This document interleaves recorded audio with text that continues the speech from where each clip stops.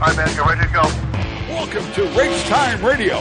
You'll hear from the best in Canadian U.S. racing this week. Grab a cold one and stick around. All right, you're good. I got a car in the wall in 3. The starter tower has signaled. We're ready to roll. It's Race Time Radio, and it starts right now. Here's your host, Joe Chisholm. All right, buddy, you're the safe one. Keep her in one piece.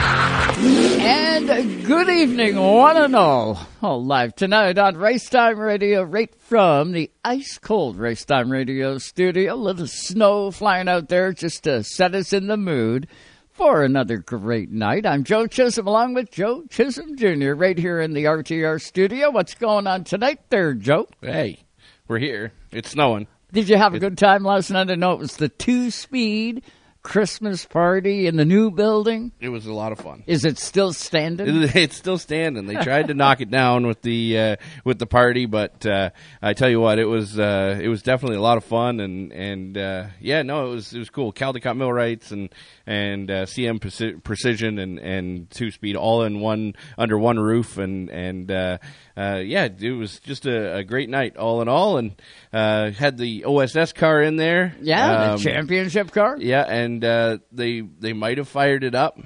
They might have fired it up and revved it up a couple times. But man, what a facility! It's coming together really cool, and it's cool. Tell me, Sean McGlynn didn't do a beautiful job on those floors. Hey, it's cool, man. It's racers supporting racers with this company, and Sean McGlynn did the flooring, poured the epoxy flooring from front to back. You can Looks check it out on cool. 2Speed's Facebook, and just did a phenomenal job. And there's lots of stories like that. The front signage actually came together. They're a sponsor of a sprint car, Signorama. Down in Hamilton. They were referred to us by the guys over at GSR, Terry and the guys. The guy's a sponsor on a sprint car, and they do the channel lettering and stuff. So cool, man. The whole thing, just all in all, it's racers supporting racers, and it's really cool. And for a Christmas party. You couldn't ask for a better place to host it in. Now we move in, and we're gonna dirty it up with some machinery and hopefully cut some metal apart. When's the grand opening going to be for the new building? It's looking like mid-January. We're gonna have a grand opening. It's going to be cake. Yeah, there should be some cake. Oh. I mean, I'm going to come if there's cake. You got to get Corey to make some cake. There'll definitely be some goodies for sure. And once the offices get all complete and everything gets up and rolling, it's quite a process, man. Maybe we'll do a Racetime Radio live from That'd be cool. That would be really cool. That'd be a lot of fun.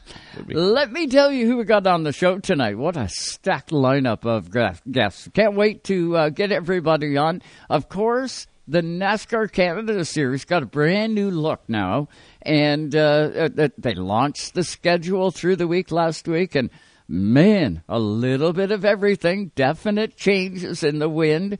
I thought it'd be a great idea to get one of the crafty veterans on the program and talk about the new deal sort of laid out by NASCAR Canada. Nobody better to talk to than DJ Kennington, driver of the 17 Castrol Edge Dodge. He's going to join us right off the hop tonight. We'll also catch up with a guy that got his trophy from a championship just last weekend. We have John Baker Jr. going to join us. John, of course, won the title in the Ontario Modified Division. Never had John on the show. Tonight we break that. He's coming on to join us. Seen some of the comments on Facebook when I said, hey, John's coming on the show. And I want to say the guy's name was Scott. He come on and said, hey, Joe, this is going to be the best interview you guys have had in a long time. John Baker Jr. is really going to be a shining light tonight on the show. Looking forward to getting John on here. Then we're going to talk Cup. How about the Cup Series, the NASCAR Cup Series? Man, did it thrill us this year. We're going to get Brad Moran on the show, not only talking Cup, but how about this? He's going to be inducted into the Canadian Motorsports Hall of Fame. Yeah, our guy. So we're looking forward to having Brad Moran on the show tonight. And then off to the U.S. we go, and it's time to grab Rick Benjamin and whip him back onto the show and sort of see what's happening south of the border and what's catching Ricky's eye this week. We got a dynamite lineup, Junior. This is going to be a lot of fun. This will be a lot of fun, and it should be pretty cool. There's lots of stuff to preview. There's lots of stuff to look back on. This is a great part of the season, right? It seems like there's always new stuff popping up, and it was definitely great to see the NASCAR Pinty Series, the NASCAR Canada Series now, right? Release some news and release a schedule. They're looking forward to catching up with DJ and talking about that. What were your thoughts immediately when you seen the new schedule? You seen the new logo? Yeah, I love the logo. Doesn't really matter to me as much. I love the fact that there's a new company that is expanding their presence in the sport. So you gotta take your hat off to that. By the sounds of it, there's a third company that will eventually kind of filter into that mix as well. But Envirom coming on board last year with Thomas Nouveau and the number 24 car, now expanding into not just a sponsor of the series, but a title sponsorship role of the series. Nice. It was a really positive note for me. I love seeing that. And, as a competitor, as a spotter, I made a post right away as soon as I seen the schedule. 7 oval races in a row after one road course to kick the season off. Wow. 7 oval races in a row. It got me excited for sure. As a spotter, that's going to be cool. The thing that jumps off the page to me is the logistics, right? Mm-hmm. It's this season here is the most mileage that the Canadian series has ever had to put on. Right. Now, back in the day, they used to go to Vancouver for the Indy. They used to go to Motoplex in BC. But they've never had to go from Alberta all the way to Newfoundland. Mm-hmm. And, I love the fact that it's truly national. I hope that really, jumps off the page and TSN and the partners really jump on board with that. Right. Not the broadcast portion of TSN, but I mean like Sports Center and right. The actual sports content. The editorial end of it. Yeah. I think that branching out like that is going to be huge. And one thing, I'm an Ontario guy. We've always had the privilege of wrapping up the season in Ontario. Mm-hmm. I think back to the days, obviously it used to wrap up at Delaware for the longest time. Then it went to Kawartha. Mm-hmm. Then it went to Jukasa. Then it went to Delaware. So we've had the privilege for the past, 20 years of experiencing the finale here close to home. Right. The series is largely Quebec-based. There's a ton of Quebec competitors. There's a ton of Quebec companies and stakeholders in the sport. I absolutely love the fact that we're going to wrap the season up in Quebec. Yeah. I think that it's going to be a game changer for the NASCAR Canadian Series. I think that just the way that the Quebec fan base embraces the sport, and as well how the media embraces the sport over there. You look at Victory Lane at Delaware or at Jukasa or one of them, and there would be a handful of cameras, and there would be a handful of reporters, to cover it. Right. When you go to Quebec, I don't care if it's Trois-Rivières, I don't care if it's Chaudière or wherever it is, whatever track you go to over there. The Quebec media base loves and lives for racing. Mm-hmm. And, I think that it's going to be a huge statement for the sport, and I think there's going to be a big peak when it comes time for coverage, definitely in the French-speaking province. I think that's only going to benefit everybody that's involved. Oh, that's cool. So that's Junior's take on the new schedule, but let's hear what our first guest, let's hear what his take is. He's a crafty veteran, a multi-champion, a multi-winner in the NASCAR Pinty's Canadian Tire Series and now NASCAR Canada. It is the driver of the 17, Castrol-Edge Dodge. We got him, DJ Kennington. What's going on tonight, champ? How you doing? I'm all right. How you doing, bud? Any better, and I'd be you. I don't think so. I'm actually sitting in the van right now. I'm outside a restaurant. We've been playing hockey all day today, and now it's Chase's birthday supper, so they're in there eating supper, and I'm here talking to you. Well, look at that. That's fantastic. That's how you lose all this weight, DJ. You step away from the table and join us on Race Time. So it's no hockey for you. It is a Chase tournament this weekend, is it? Yeah, just games all over. He's been so busy with his hockey stuff, and I help coach the team, and it's been a blast. I mean, I love doing it with him. He loves hockey. He's hockey crazy, so I guess he's a true Canadian boy. Yeah, something like his old man, guaranteed. Loving it. DJ, what do you think? We got a brand new look to the series. We got a brand new looking schedule. We got no sunset on there, but we got Riverside back in. Oh, darn. Back and forth. What's your take on what you've seen just Thursday when everything launched? You know what? I hate losing racetracks. I really do. I hate the fact that we're not going to Sunset. They're great people. Always put on a good show. I don't run worth a dang there, but hey, I'm telling you, it's a good facility. But, every time you lose one, you gain one. We're going back to Riverside, which, man, oh man, what a racetrack, what a speedway. Great people. The Chisholms are awesome, including you guys too. I mean, it's exciting. I heard Joe talking about the travel situation. It's going to be a lot. It's going to be a ton. I love how you said, I think there's 7 or 8 ovals or whatever in a row. That's good for me. I mean, it's a national series. It's coast to coast. Newfoundland puts on such a great show. Those people out there are phenomenal. The race fans are even better. They welcome us there. I know it's a hassle, to get on the ferry, to get over there. It's a long way. But when you have passionate race fans and good people, it makes it all worth it, because that's why we do this stuff. So it's going to be fun. I mean, like you said, we go to Newfoundland, then we go to Riverside, and then we come home, and I think we squeeze a dirt race in there, and then we go to the West Coast. Right. So, I mean, it's going to be crazy. The new branding, I think, is great. It gives us a national read. I think, obviously the supporters of the series are very important. Calling it the Pinty Series was very important for the sponsors and for all they did for us. And obviously still involved. I think it's great, but I think as the branding side of things go, and you call it NASCAR Canada, it just gives you, I think, a broader band. And I'm excited. I can't wait. The Castrol Edge Dodge is getting ready. We're building new cars. We're excited about it. And we can't wait to get the ball rolling. How many years is this now with Castrol and you? It's got to be right back to the very beginning, right? Well, last year was our 30th, so this is 31. I can't say enough. I mean, they're just great people. They've the whole family, the Castrol workforce, everybody at Wakefield. They make it all so much fun for me.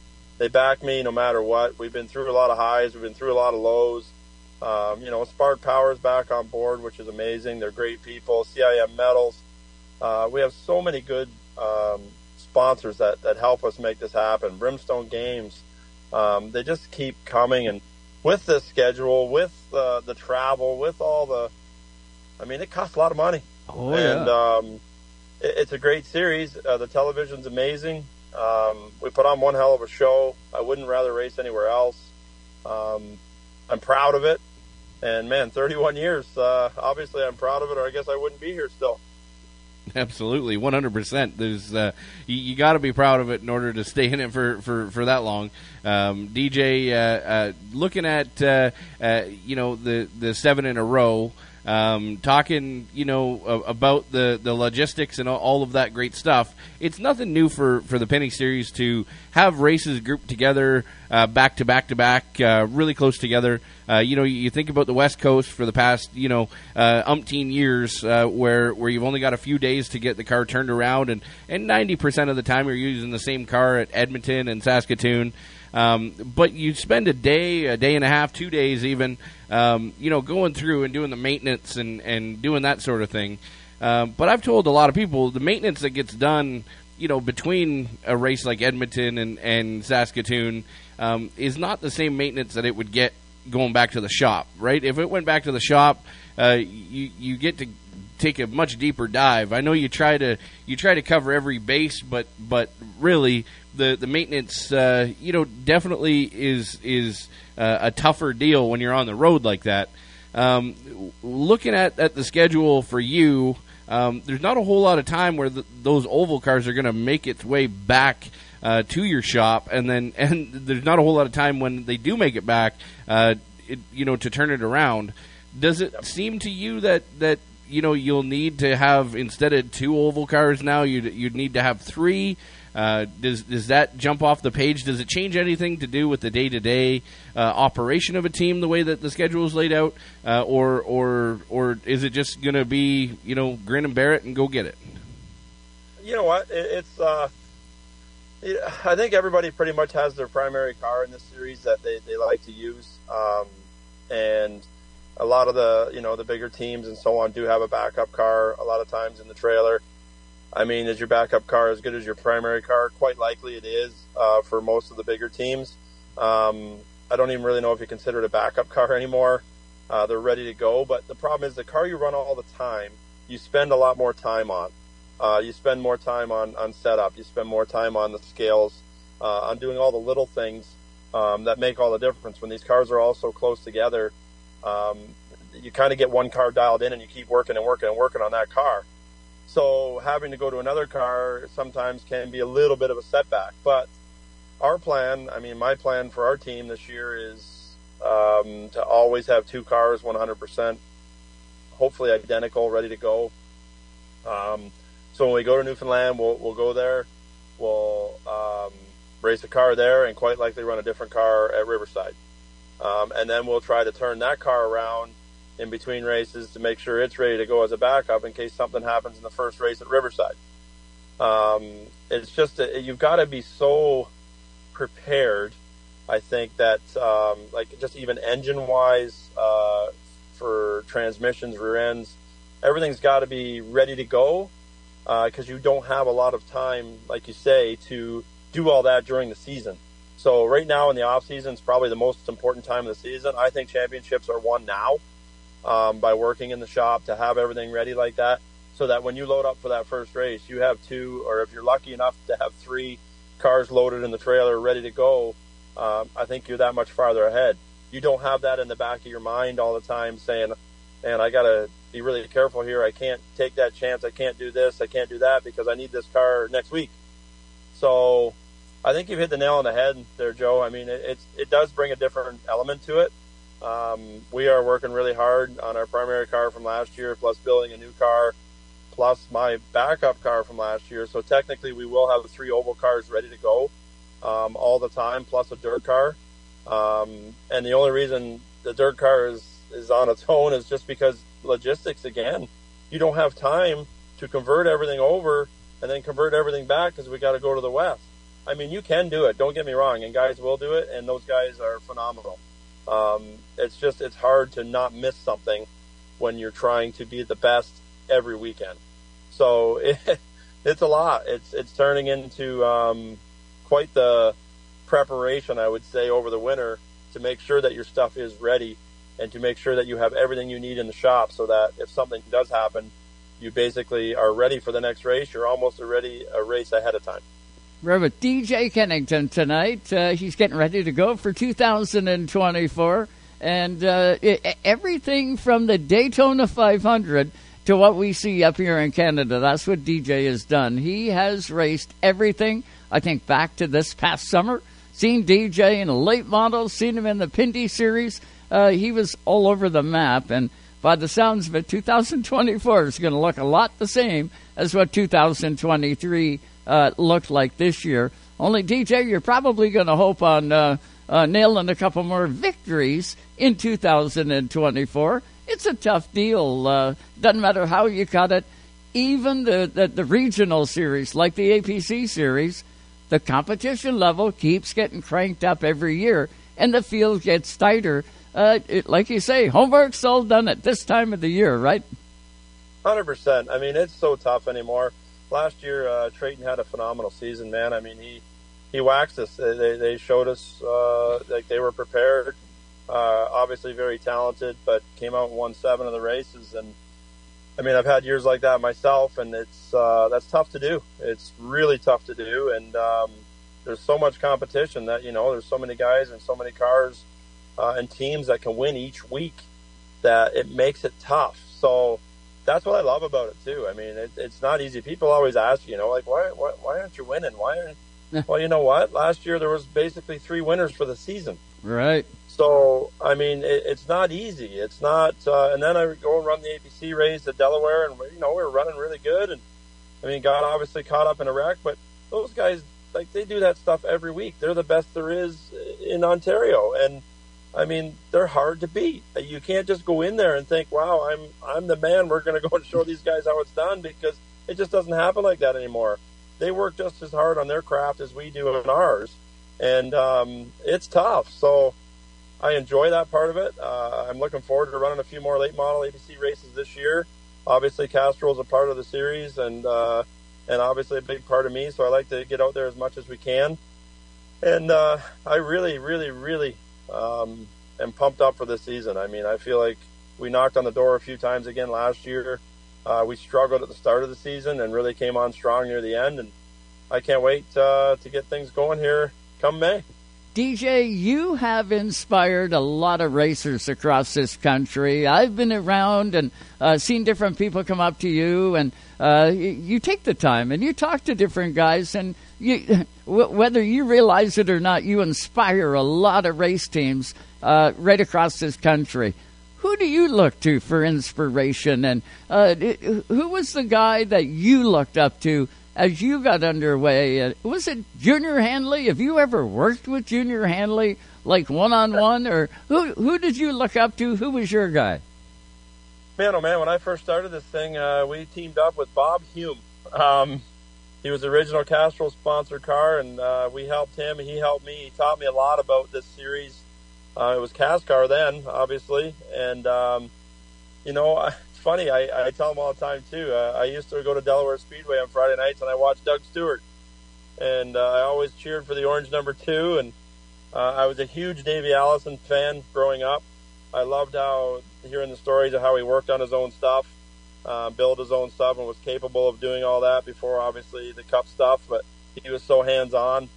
So many different people. Obviously, my dad is probably my biggest mentor.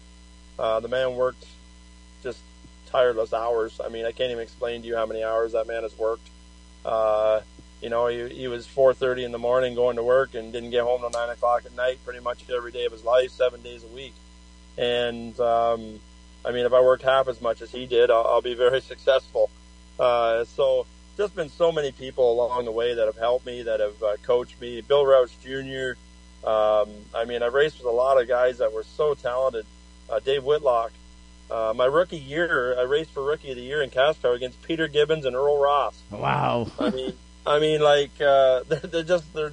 icons. I mean, those guys, probably one of the best race car drivers I ever seen is Peter Gibbons. A phenomenal time to get into the sport, to learn, to get to where we have gotten. Just had so much help. I mean, you just can't even name all the people over the years that have helped me get to where we've been and what we've done. And it's funny, I'll tell you a quick one. Working with Marty Gaunt, obviously running the Daytona 500 was a huge step for us. For me personally, like a dream come true. Unbelievable. Castrol, Lordco, everybody that made that happen. It was just such a dream. And then I'm down there working in the shop. We worked in the shop for, I think over a month and a half, prepping for Daytona, and talking to Robbie Benton, which was the shop owner, about the shop and so on. Just a gorgeous facility we were in. Well, here I come to find out that my very first, my hero growing up was Cale Yarborough. I loved Cale Yarborough in the 28 car, and that's how I kind of got to the 28 car with Davey Allison and so on. It kind of rolled along for me. Well, I'm finally making my dream come true of running the Daytona 500, and I find out that the shop we're working in was a shop that Cale Yarborough built, and it was his shop. So, it was just a weird coincidence that, I was all for the Hardy's 28 car, when I was 6-7 years old, just, couldn't cheer for him enough. And here I am getting an opportunity to run the Daytona 500, and we're using the shop that he built brand new for himself. So it was a real cool deal. Like I say, I just look up to everybody. I see Junior Hanley still working his butt off these days, like in the late model garage and so on. And I have so much respect for guys like that. And here's hoping that I can be the same way, still working, trying to help young guys when I get older. And I'm getting closer and closer. No way. You still got lots of laps left in you, champ. I can guarantee it. We got Chase coming up. Yeah, he loves playing hockey at this time of the year, but he's going to be the future Castrol Edge guy. I can see that one coming. I sure hope so. He loves the racing too, but his dad's got to get his butt in gear and get him racing some more. I mean, it's just so hard for us in the summer, like I say, talking about our schedule and so on. He races every Tuesday night, and it's just tough for me, and it's not fair to him either because, I mean, he's a good little wheelman, and if he's, I don't know where he gets it from, Joe, but he gets a little hot under the collar. It's got to be from his mother. Yeah, no kidding. You've never heard me get worked up on the radio before, have you, Jim? No. I spotted for you a few times, DJ. You're very calm, cool, collected. You take information very well too. You love being told exactly what to do behind the wheel of the race car. If anybody ever spots for DJ, just make sure you tell him how to drive the race car. Oh, too funny. I was scanned in when you guys were at UCASA. Just amazing. I'm tuned in, listening, and Joe comes on the radio and says, "Okay, DJ, white flag's out." DJ comes right back on, "No, you're kidding me. Is that a white flag I just seen? Why are you telling me that?" Well, I am just splitting a gut listening to these two guys. I'll tell you what, some amazing times and the success that you continue to have behind the wheel of the 17 car. I can see a good season coming up, DJ. You're one of those guys. Any chance we're going to see you fire off in another Daytona 500, or are you going to concentrate everything in Canada? You stay tuned. I'm not going to lie. There's been some rumblings coming along here that we might get another shot or two down the other side of the border. There's a lot of people working on that. Maybe we got one more left in this before we're done, but stay tuned. But I'll tell you right now, the boys, we're all working really hard in the shop. Trying to get things ready to go and trying to be that much more prepared this season, and hopefully we can come out of the gate flying. Well, pretty cool. When you earn your way, like you have, DJ, opportunity comes a-knocking, and for good cause. You earn it each and every time. DJ, one final question here from me. What was it like the first race where the tires were rubber? Like, what was that like? Like, when they were steel wheels, we're doing a lot of reflecting back on the show, so I figure the fans. But, like, when they were, with the transition from steel wheels to rubber wheels, what was that like? Yeah, I know it was tough. It was tough. You know what? I've gone through a lot of different tire manufacturers, too. And it's funny. You laugh about that. It is a good joke because you think about stuff like that. And I've wished I've kept track of all the different kinds of tires, all the different kinds of things that we've been on over the years since I started 30 years ago, because it's all changed so much. And I was just talking with my wife there not that long ago about how many different racetracks I've actually been to. And I think I've actually raced at over 130 different racetracks. Oh, wow. And I mean, it's so fortunate, like so lucky. I can drive by a racetrack and say, "Oh, I've been there." It's just a cool situation for me, and it's all the people that have helped me over the years. You can't even name them all the volunteers, the crew guys, the sponsors, the family friends, the families. It's just crazy, and I love this sport, and we're going to give her a hell of a go again for another year here, and we're going to try to get Castrol back in the championship and back in victory lane right where they belong. Well, we love you too, DJ. You make this sport what it is, and it's guys like you. We just can't thank you enough for not only the time tonight on Race Time, but all you do. Have a great holiday. We better let you get back in there so you can go pay the tab for everybody, and maybe grab a doggy bag. Thanks a lot, guys. Appreciate it. Keep up the good work, and we'll be talking to you lots, hopefully, next season. Happy birthday, Chase. Yeah, you want to believe it. That's DJ Kennington, the number 17 Castrol Edge Dodge You don't quite make him much better than that DJ guy. He does such a good job behind the wheel, and looking forward to see what he's got in 2024. I don't know if NASCAR, Joe, maybe you do. Did NASCAR launch many rules where guys are going to be able to save some money this year? Or is that kind of passé? To be honest with you, nothing that is crazy jump off the page. Right. That's going to be a game changer. But that being said, they always try to input a little bit on that front. But there's no fundamental changes that are going to jump off the page. It's not like when they went to brake races or things like that. I know that there are some different performance aspects that I haven't even heard if they're finalized yet. But performance aspects in the braking package and things like that, I don't know whether they've came to fruition or not. Are the fans going to see a dramatic difference in anything performance-related? No. Will the teams save money by going to a different braking system? No. So I don't think that it's anything that's going to be a cost savings or a cost cutting. But that being said, they didn't do anything that was crazy dramatic. Going to cost more. Exactly. Right. So there is a new engine package that has been in testing. I know Daniel Bois had it in the car. I don't know if every time he hit the racetrack last year or just for a few.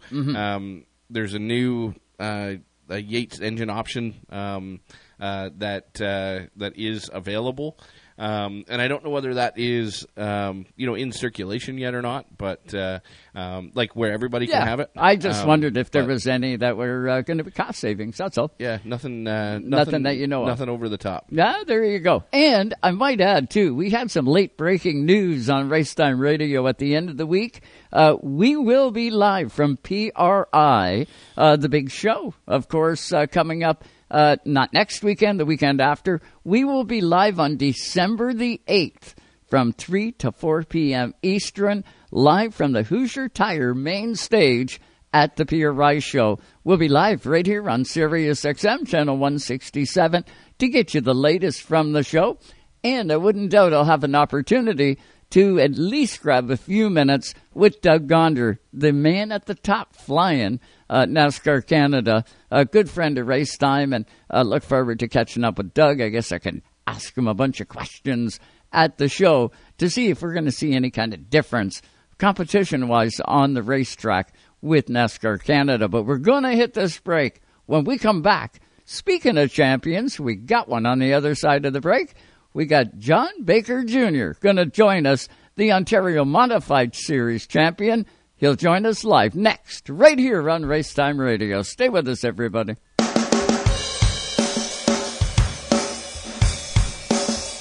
Hey, race fans, this is Larry Barrio, and you're listening to Racetime Radio on Sirius XM, channel 167, Canada Time.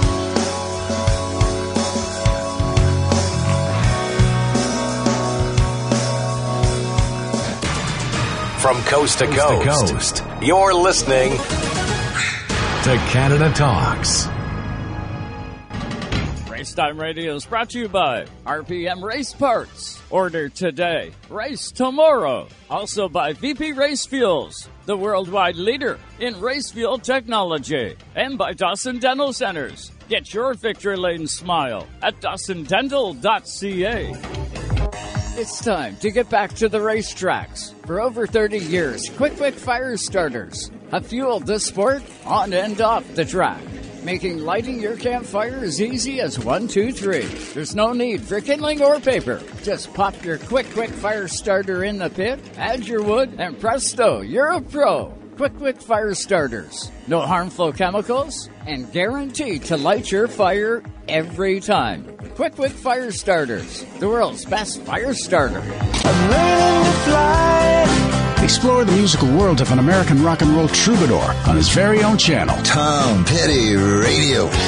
All of Tom's music, influences, collaborations. This is Tom Petty here on The Barry Treasure Show. Heartbreakers hosted shows. Check out my show, The Breakdown with Mike Campbell. And more. Breakdown's alright. It's Tom Petty Radio. Channel 31. It's alright. and in the SXM app, included with all trials and popular plans. Even though Napa is a nationally known name, nearly all of our stores are built from the ground up by local owners and families.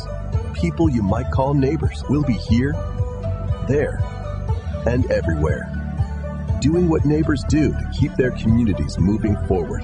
You stop by a Napa Auto Parts store, you can count on Napa know-how. Tonight's Racetime Radio is brought to you by Napa Auto Parts Stores, New Glasgow, Kennington, and Port Hawkesbury, Nova Scotia. You can count on Napa know-how. BP Race Fuels, the worldwide leader in race fuel technology. From the high banks of Daytona, we cover it all. Ooh, that's going to leave a mark. And now, back to the Joes. Hey, shake and bake, Cal! Woo! Shake and bake! Here on Racetime Radio. And welcome back, one and all, live tonight on Sirius XM, channel 167, Canada Talks. And as mentioned before we went to break, we'll be live for a special Racetime Radio from PRI on December the 8th. That's a Friday, and we're going to be live on the air from 3 to 4 p.m. Eastern, and we'll get you the latest from the PRI show. I'm so excited to go.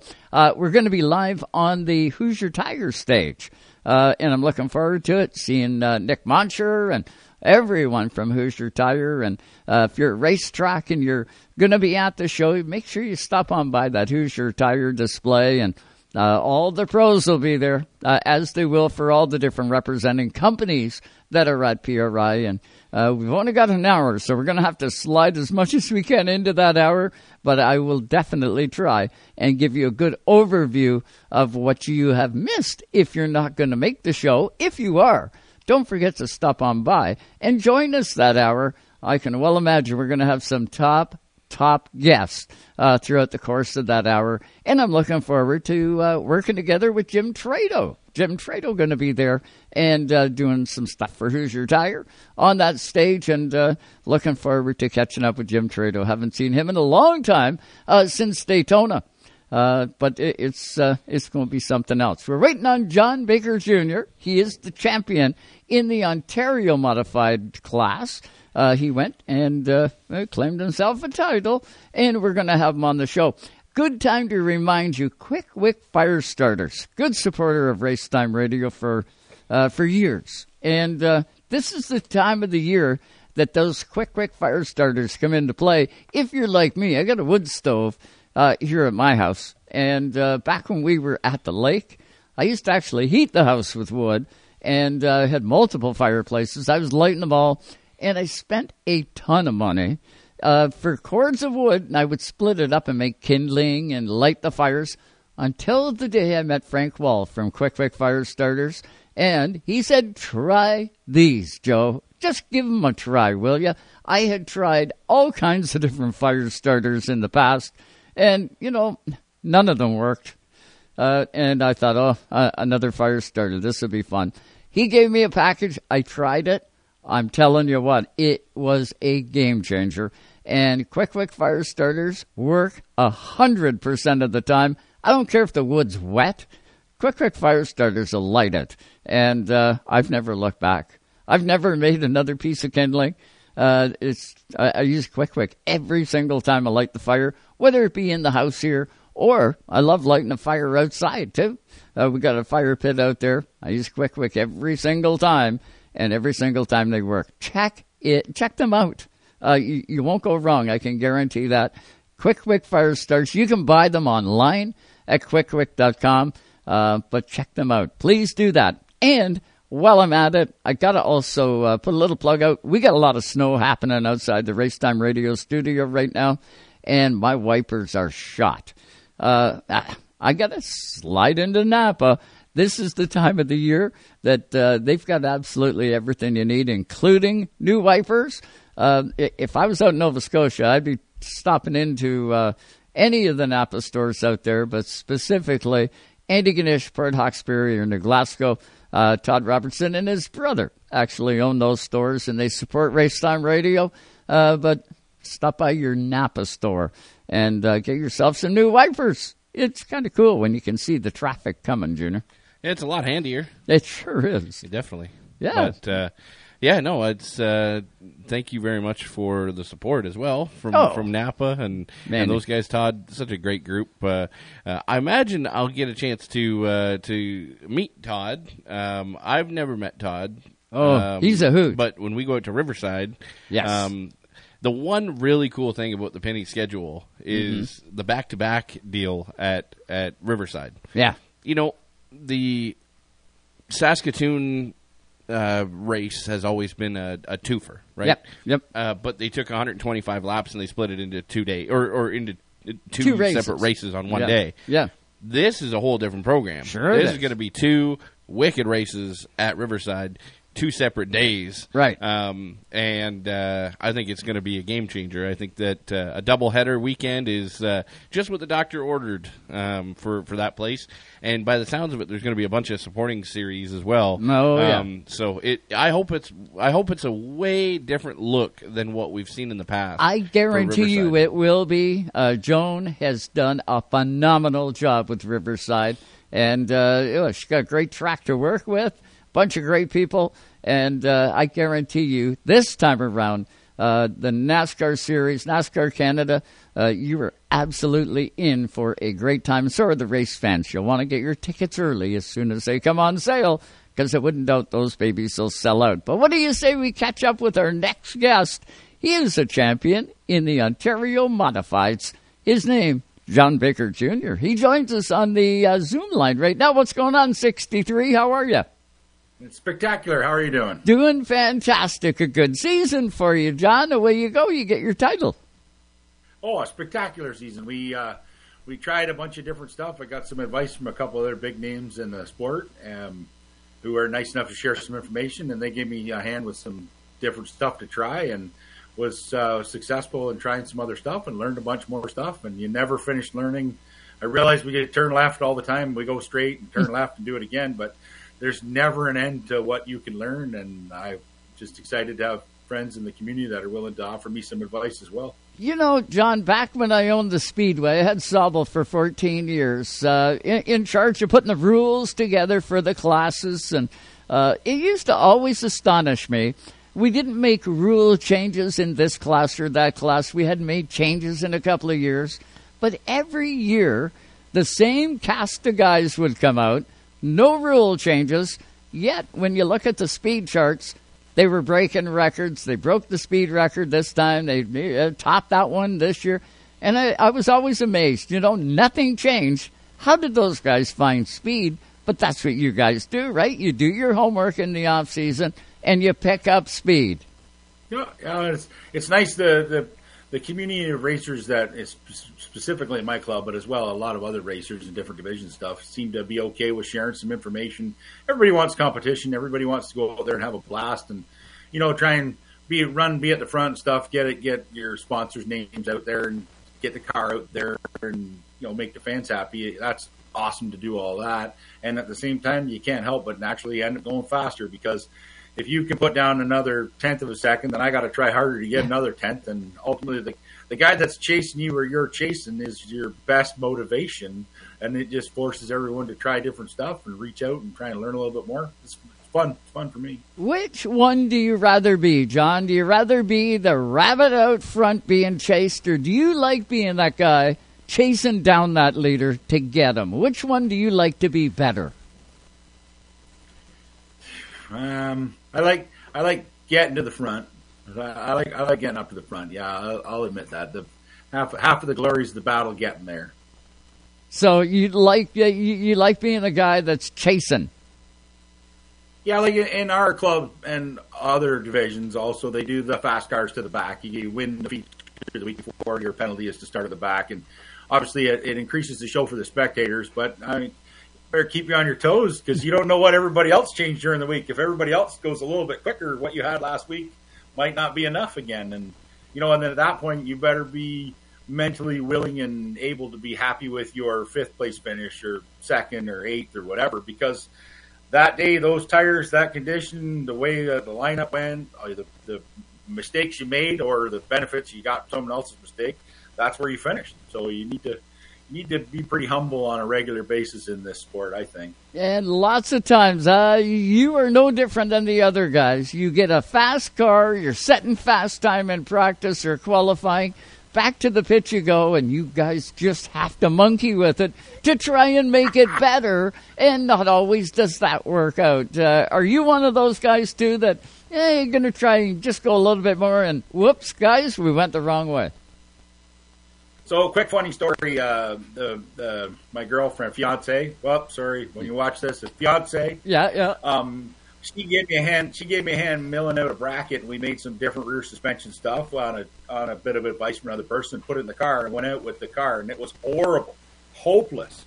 So I fought through for 15 laps, and I come in, and of course she comes over the car. She's learning the sport and how it works. And she's like, figuring she's a little upset, not got a smile on, right? And I made her run the milling machine. It was kind of fun. She's not smiling. I'm smiling. She said, "What's wrong with you?" I said, "Listen, we made that bracket, and we made that all shorter. Apparently, we needed to make it all longer. So although the car didn't go better, the week after the car went better. So, I'm not against tinkering and trying stuff every single time we go out there." Absolutely. Tinkering, and it's not broke. Don't fix it, right? But not in racing. That's it's always broke. The race car is always broke. You always got to fix it. Otherwise, it's no fun. I agree. John, there's been I've watched you race a lot of times. I've probably said about 3 words in person to you, and for no reason other than we just haven't crossed paths. We haven't, I've seen you race at Peterborough Autumn Colors. I don't venture over to Peterborough all that often, but I've watched you at Peterborough Autumn Colors since I was, a young lad. And I think back to some of the races that I seen you in. Obviously, you're in modifieds now, but you were the number 63 orange and black car back at Kawartha. In the super stock division, or I think they called them thunder stocks back then. You've had a long tenure in the sport. You've had a long tenure in the sport, and you've always been. There's fan favorites for the showmanship side. There's fan favorites for the sportsmanship side, and then there's fan favorites for the action on the racetrack side. You kind of cover all 3 of those, and I don't know how you do it. You. I don't know how you do it. Like you're one of those guys that race drivers should kind of emulate, because you have a love from the fan base that a lot of racers would really die for. They would want that. Talk a little bit about your background, because this is your first time on RTR, but talk about your background and how you've got to the modifieds. Cool. How to get to them? I pretty much got asked not to race Thundercar or street stock anywhere else, and kind of limited my options down to traveling down to Evans Mills. Then I went down there and had a ball, but it was a long drive, and come back, and then worked a deal where I was allowed to go play Oscar, and then I could travel. I was not allowed to play at Sunset and Super Stock, and Peterborough really didn't want me. Kawartha shut down. Mossport tore the place up to get rid of me. So then it was time to try something different, and I was sitting at a hockey game. I'm not a hockey guy at all, but I was at a hockey game, and Dave ended up being there, and he sort of sold me on try the Oscar thing. And I'd done a model multiple years before at Mossport, and it was fun, but it just didn't seem to do what I wanted back then. And then I went and did the Oscar for a year, and the Oscar thing, I had a ball, I enjoyed myself, I won Autumn's Colors. It just it was just a little bit out of my price range. I want to go to the racetrack, and I want to enjoy myself, and I want to make decisions in racing that benefit myself and as well put on a good show. And I don't want to be thinking about how I absolutely got to, bump and run the guy to get that extra $20 like some people try to drive. And I'm not into that. I'd rather run what I can afford, and that's where the OMRS Modified is the cast meow for that. They keep us on retread tires. The people that run our rule book and stuff, like the top dogs in it, they do their best to really rein us back, because race car drivers, we're our own worst enemy. If we had $5, we'll throw away 10 to try and get an extra 3. So these guys do a great job in our club, and it's a very family-ish environment and atmosphere, and so that's kind of where we ended up, how we are now, I guess would be the best way to word it all. 2023 Ontario Modified Series champion, John Baker Jr. John, is this your first championship, or how many have you got? Well, we've ticked the box off in the champion in multiple divisions at 19 championships now in my 28 years of playing circle track car. Wow, that's huge. That's huge. Yeah, I know we have a pretty good resume. I've had a lot of fun, made a lot of success, made a lot of friends, seen a lot of people come and go. It's been a wonderful ride, to be honest with you. I probably, to answer some that relate to the fan bases, I'm not just as much of a ride when I'm at the track as other people. I have guys that I'm a diehard fan. I run up to the grandstands to watch them run. Like I would stop working on my car to go watch Gord Shepard or J.R. Fitzpatrick, to go watch them guys at the fence. Man, I'm up. I want to see them run. So I think part of my fan basis thing is I'm just as much of a fan as I am a driver. And like I always say, I have the opportunity to drive. I have amazing sponsors. I have great family support. I have good friends to help as well, like family friend support. If it wasn't for that, I wouldn't be doing it. So maybe that's part of what helps me with the spectator part of it. I can see I see it from their eyes. Well, and you do a dynamite job, I got to say, my friend. Is there more of the same for 2024? Is the plan to go defend that championship, get another? Well, to be honest, the motivation for next year, Bill Pickford was my buddy, and he passed. Mm-hmm. And I have the last ever built by Bill's hands motor in my car, which I hold quite a lot of pride to the power that thing makes. And I've had to share the Bill Pickford Memorial with other competitors because it's a split race, and you don't always know where you're going to finish. And I'd like to win that title hands down by myself. And when I do that, that's probably when I'll plan to switch to something else. Until that, those Moran guys are stuck with me. They're going to have to put up with me for a while. Or maybe not. Maybe I'll win it this year and then flip a coin at the end of the year. Well, fans are going to win either way. Sponsorship on that 63's got to play a key role. Who you got? So hopefully everybody comes back. I got Gen 3, John Baker's Auto, RoTacRepair.ca, South Whitby Medical, Oshmer Clinic, Fotheringham Bookkeeping, the Jube, got Mac Funeral Homes, and got my sisters help out with some stuff they call Platinum Coils, and then there's Cheryl, my fiance, to get it correctly. She's the driving factor, and she dips into her wallet pretty hard for this ordeal for me as well. So I do pretty darn good. If I missed anybody, there's some people that help me out with some product as well. If I missed anybody else, I apologize. Kind of a little nervous. This isn't my normal thing. Well, you do a dynamite job, bud. Behind the wheel or behind the microphone, you tipped them all tonight. And I know we'll get you back on the show. We got to do a better job with the Ontario Modifieds, and I vowed we will. And we'll get you back on the show and find out how things are coming together for 2024 as that snow starts melting. We'll be pounding on you to get you back out here and get us filled in and ready to go for another season. Yeah, we got the car right now. It's all put to bed. We play skilled RC cars and travel, like myself, Paul, Jeremy, and Rob. We travel all around. We race today in Oshawa at Extreme RC in Oshawa, and then we'll go next week and we'll cross the border and go to RC Race World. And we kind of spend our winter tour and dreaming, I don't know, bench racing while you're driving in the car and then dreaming of what next year is going to bring. So it makes for a fun winter. And then we'll get the car busted out when the snow melts, like you said, and get going at what we want to try. And there's a whole new list of stuff that we'd like to try for each evening or each event for the first month of next year and see if we can find some more speed and go from there. Donovan Price, he just messaged, and he goes, you got to ask him what he did, what JBJ did today, what kind of racing he did today. So you answered it right out of the gate, but he sent a couple photos of the number 63. It looks like a dirt modified. Bright orange and flames and all that good stuff. But yeah, man, just that looks like a heck of a lot of fun. There's a lot of guys in that RC stuff right now. Schowler and a couple of my buddies from the spotter stand also partake in that stuff. So looks like a lot of fun.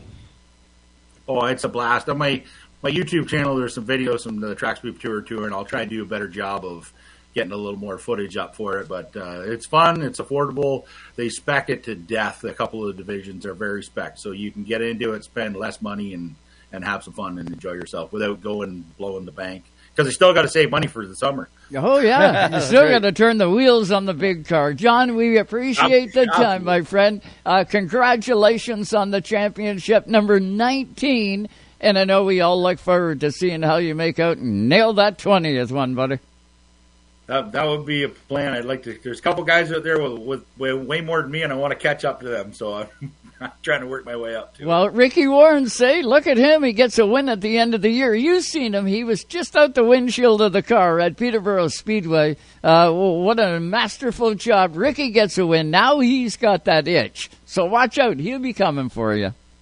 No, I had a great round with him. We were having a little bit of brake issue, and I probably could have forced the issue a bit, but if I jacked up his car and slid him, then that goes against my no bump and run rule that I have for myself. So I needed to just mind my P's and Q's, and he didn't make any mistakes. So he didn't screw up, and I'm not jacking him up. And I left Adams Color second. Like, how many other guys left there not in second spot? So I'm pretty happy with my finish. I was very proud, and I had no idea that he hadn't won before. So that he's a longtime friend also. So that kind of makes it extra special. If you gotta lose the race, at least lose one to somebody you like, I guess. I don't know if that's the right thing to say. Maybe you want to edit that one out. Maybe no way, buddy. I gave him everything I had, so I didn't leave nothing on the table. So it was and you could tell too, watching the broadcast on G-Force. It was great to watch, and just congratulations on a great season, and live it up, buddy. Live it up. You earned it.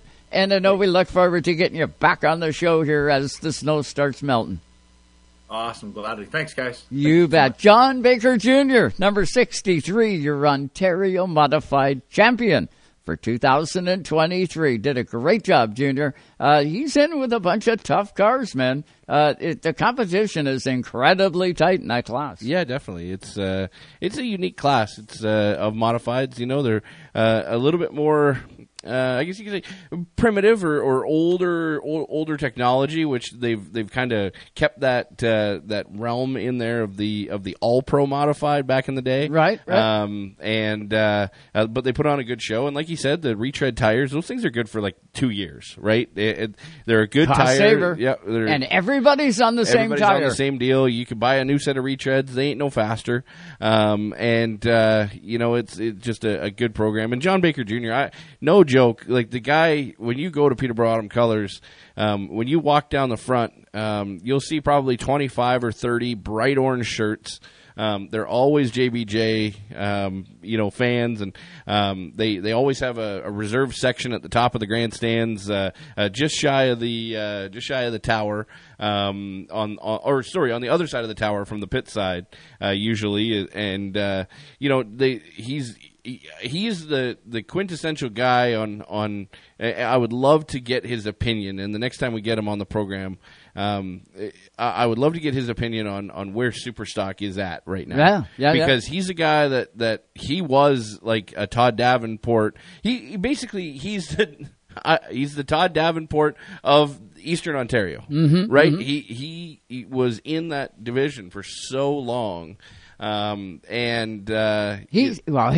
the crown at Autumn Colors, 100%, right? Yeah. And he's one of those crown guys. He did tons of racing at Kawartha and Mosport, and the guy has a massive fan base, and he's definitely a popular guest on the show, and cool to see him. Absolutely. We are at the top of the hour. We've got to throw it back to Sirius XM. I know Scotty's going to get us all up to date on anything news-wise that we may have missed over the hour. And then Junior and I are back for hour number 2. We got Brad Moran, the Cup Series director. He's coming on the show in just a few minutes. And then, of course, Rick Benjamin.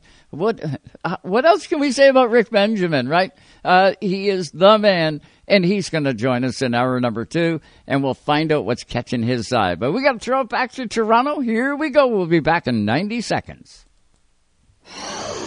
You're listening to Canada Talks on Sirius XM, Channel 167.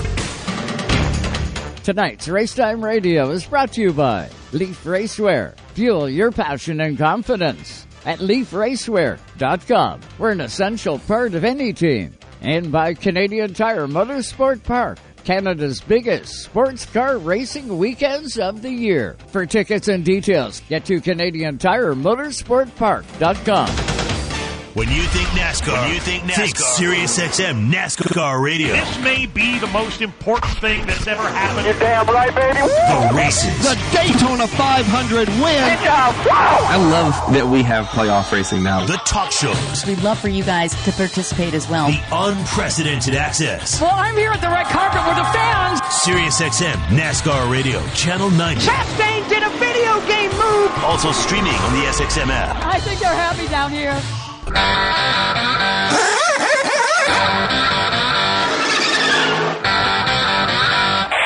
back with hour number 2 of Race Time Radio. With the two Joes. Here on Race Time Radio. On Sirius XM 167. Where Canada talks.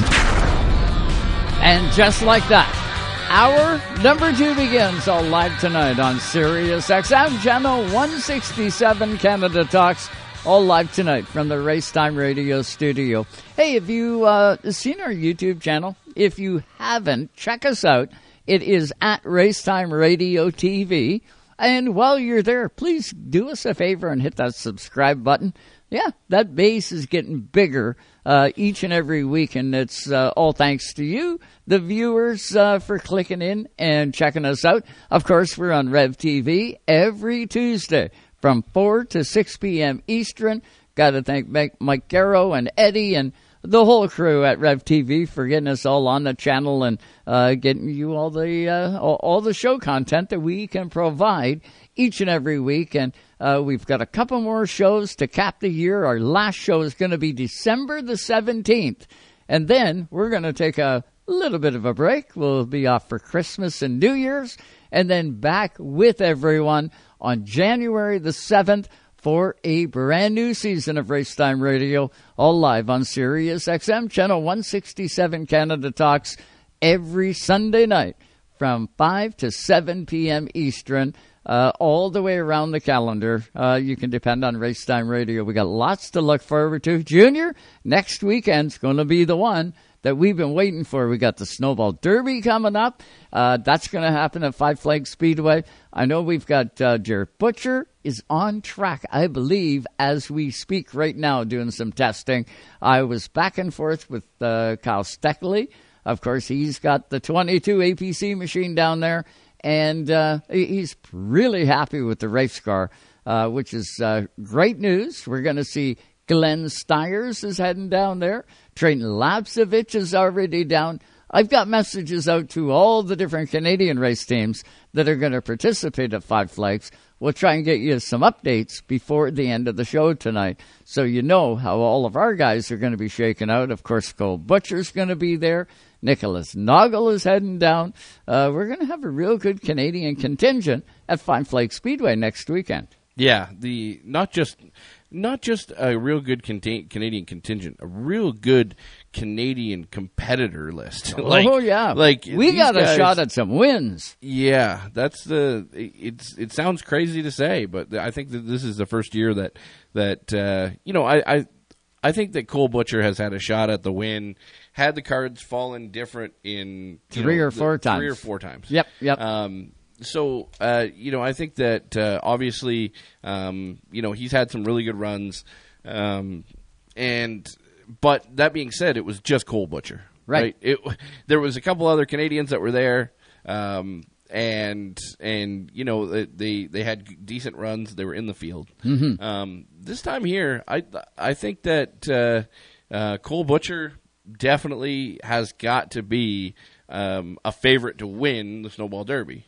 He's got to be listed as a favorite, if not in the top 3 of favorites. Yeah. I think that Trayton Lapsevich has got a shot. He's going to like the lamb.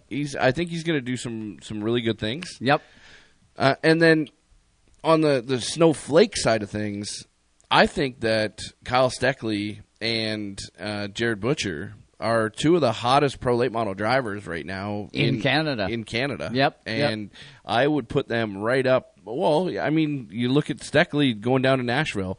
I would put them right up with the Dylan Fetchos of the world and the Jackson Boones and basically the entire top 5 of that Alan Turner series that ran there all season long at Five Flags and at Nashville. And I mean, when you mix in the caliber of competition that comes down from Wisconsin and the Northeast, and I think that they are head and shoulders above a lot of competitors. So obviously I think that I would be surprised if we didn't have a Canadian in the top 5 in both the Snowflake and the Snowball. Yeah. And if you can have one in the top 5 in both, you got a shot at the win for both. Sure you do. It'll depend on how everything plays out. But pit-wise, strategy-wise, they're going to be able to do it, man. They're going to have it all planned out, and it's going to be incredible.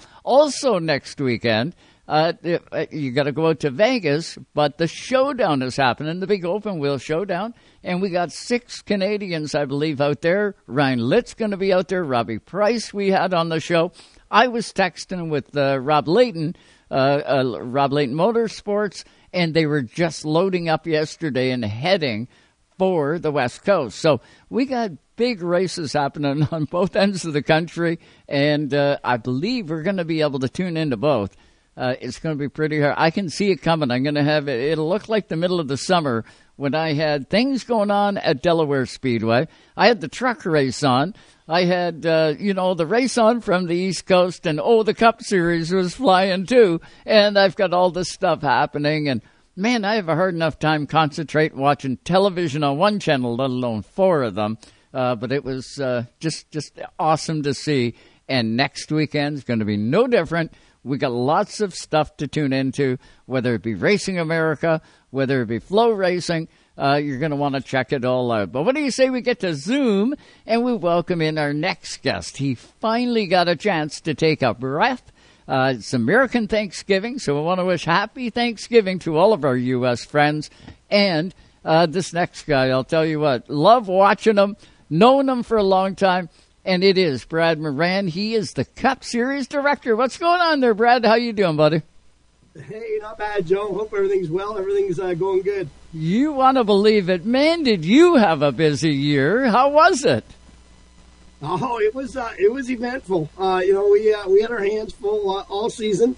We had great racing and still adjusting on the car and still making changes and had a really busy year with everything going on, and then we had some weather challenges for the mid part for a good little chunk there, about 6, 7 in a row, and it didn't play nice with us for a little bit, and then had great weather to finish the season off, and really just outstanding playoffs and a good end of the year. So overall, good year, but this one didn't come easy. Sometimes they're a little easier than others, and this one, we had to work for everything we got this year. Oh, man, I think back to the season, and I don't know how, Brad, NASCAR is going to top this one, because this year was ultra competitive, whether it be, the Truck Series, Xfinity, and, of course, into Cup. It was incredible to watch. I think back to Chicago, when you guys ran on the streets for the first time. I couldn't believe the weather that weekend,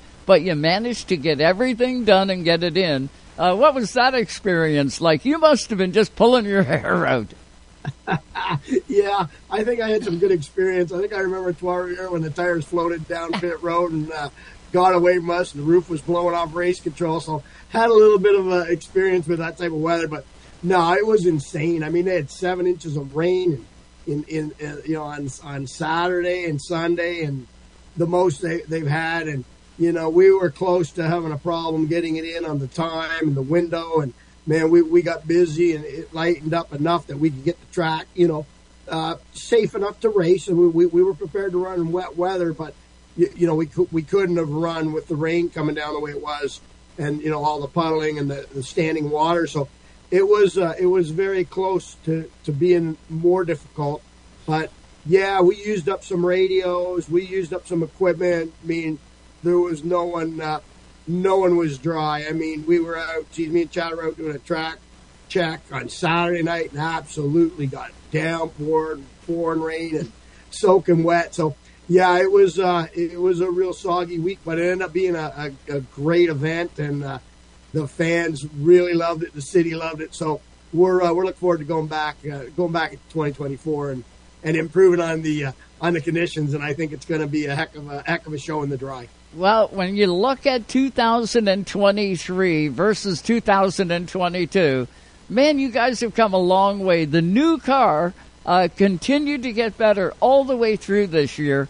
You guys are definitely making changes that are being really fruitful on the racetrack, because the competition level, Brad, back in the day, and it wasn't that long ago, you could go, there was like 5 guys that were going to predominantly be at the front of the field. You can't say that anymore about the Cup Series. You never know who's going to be up there now. And that is a byproduct of what you guys are doing.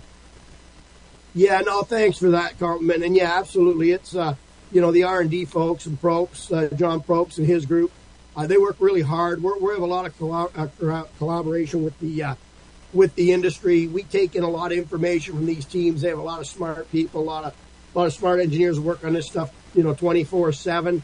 And, we work together with them, and we just keep making ground. We've made a lot of changes on the safety side, making the car better. We continue to try to improve the racing product, which obviously is we all care so greatly for. We've got a big test coming up, actually not this week coming, but the following week in Phoenix, and we're going to be doing a lot of testing with some aero and some just a lot of different underwing and splitter diffuser changes, as well as Goodyear's bringing a pretty big selection of tires with pretty big swings at looking at our short track package. So yeah, we're never done working. We just continue to keep trying to make it better for our fans. Brad, with all of racing, it doesn't matter if it's short track racing or if it's NASCAR Cup Series. Ingenuity always comes into it, and teams are always trying to look for an advantage, and call it cheating, call it ingenuity, call it experimentation. I don't care what you want to call it.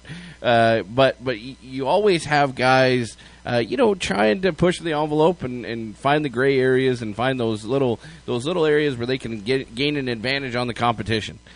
When you look at the swing that NASCAR has taken, to close that box and put everybody in a tight little box, with the new car, with the new tech procedures, all of the above. Are you surprised at that there aren't more infractions that you're seeing out there? Because I had this conversation, just to give you a little bit of context. I had this conversation standing in a shop here just a couple days ago. I'm surprised that you don't see more guys cheating when they are in such a tight little box. You obviously hear about guys pushing the envelope and you guys catching them. But they're few and far between now compared to a few years back, and they're few and far between compared to a lot of years back. Are you surprised at the level of competition, but yet lack of cheating, if you will, or respectfulness in the garage area? Are you surprised that they're playing so nice? Yeah, well, they're definitely playing nicer than they ever have. Let's put it that way. That's the way I'm trying to put it. I'm not trying to paint the garage area as a bunch of cheaters. What I'm trying to do though is kind of showcase that you guys have covered your bases and you guys have created a really competitive package. But you don't see it anymore. Where you do see it, you just don't see it as much. You don't see it as much as you did in the past. And I'm just wondering if that's a surprise to you, or if that's exactly what you guys were going for. Well, no, a lot of it. Well, first of all, yes, it is exactly what we were going for. The costs were getting out of control. The team owners come to NASCAR. This was something that was developed over a couple of years to get all this put together. And we had certain rules, and the only way this is going to work is if people follow the rules more than what the game has changed. And the owners are 100% behind this new car and want it to be this way, so that They have adjustments. They have things they can do, but they don't need to be going out on that ledge all the time. The amount of penalties, we've still had a lot. We've probably had record setting, but that's because we've tightened the box so much that now even a small deal that you would have just been a little slap on the wrist, 3-4 years ago, there are no more of those. There's no more warnings. There's no more, get it fixed next week. Those days are gone, and this is all in collaboration with the entire industry and the teams being on board. So it's definitely tightened up, and that's what's helped, help the competition and the parity.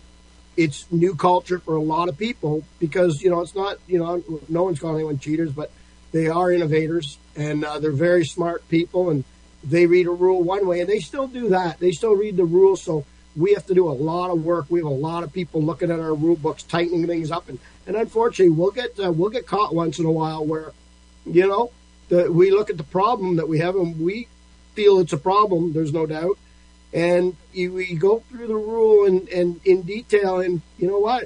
The rule's not tight enough. There's opportunity that someone's taken advantage of, and then we change the rule and tighten it up for the next week. But that still happens as well. So, yeah, it's a new culture. It's a culture change, and it was everybody's directive to get there so that we can keep this sport healthy, and that's what we're working on doing. We're with Brad Moran tonight, of course, with the NASCAR Cup Series. He's the director. He's the guy up there that is bridging the gap between the competitor base, the fans, the tracks, the everything.